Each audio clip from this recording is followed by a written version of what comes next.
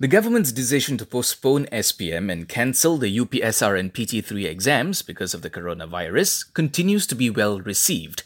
Cheryl Ann Fernando, Country Director for Global School Leaders Malaysia, told us the announcement addressed quite a number of concerns, especially with regards to exams. She says with the exams now out of the way, it'll help students and teachers in terms of preparation. I think now schools can really focus on learning. They can focus on reaching out to students to help them to get on board with e-learning. Students also have a lot of time to prepare at home before sitting for the major exams next year. I think this will give a lot of time for teachers to now be super creative, to think of different ways of assessment, and for students themselves to get into the new normal of learning.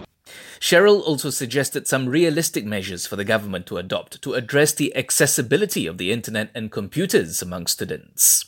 One of the things that the government can start doing is perhaps working with different corporates to provide students at least with data and devices, because I think the digital divide is larger than ever now, and we need to ensure equal opportunities for our students. And also, I think working with the schools to see on what is the most realistic solution to provide the students access to internet and devices will also be a good step forward.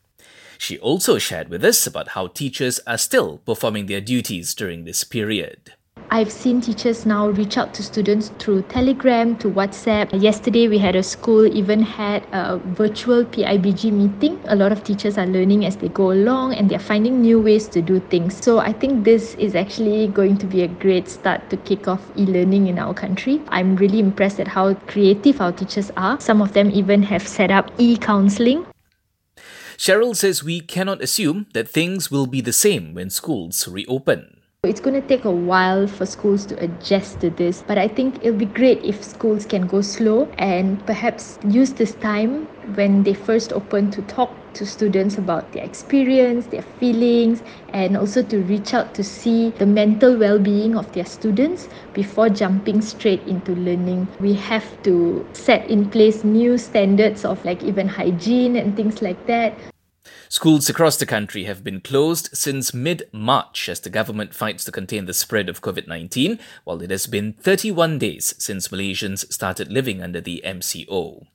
And here are a few reminders. Wash your hands frequently, practice social distancing, and just stay at home.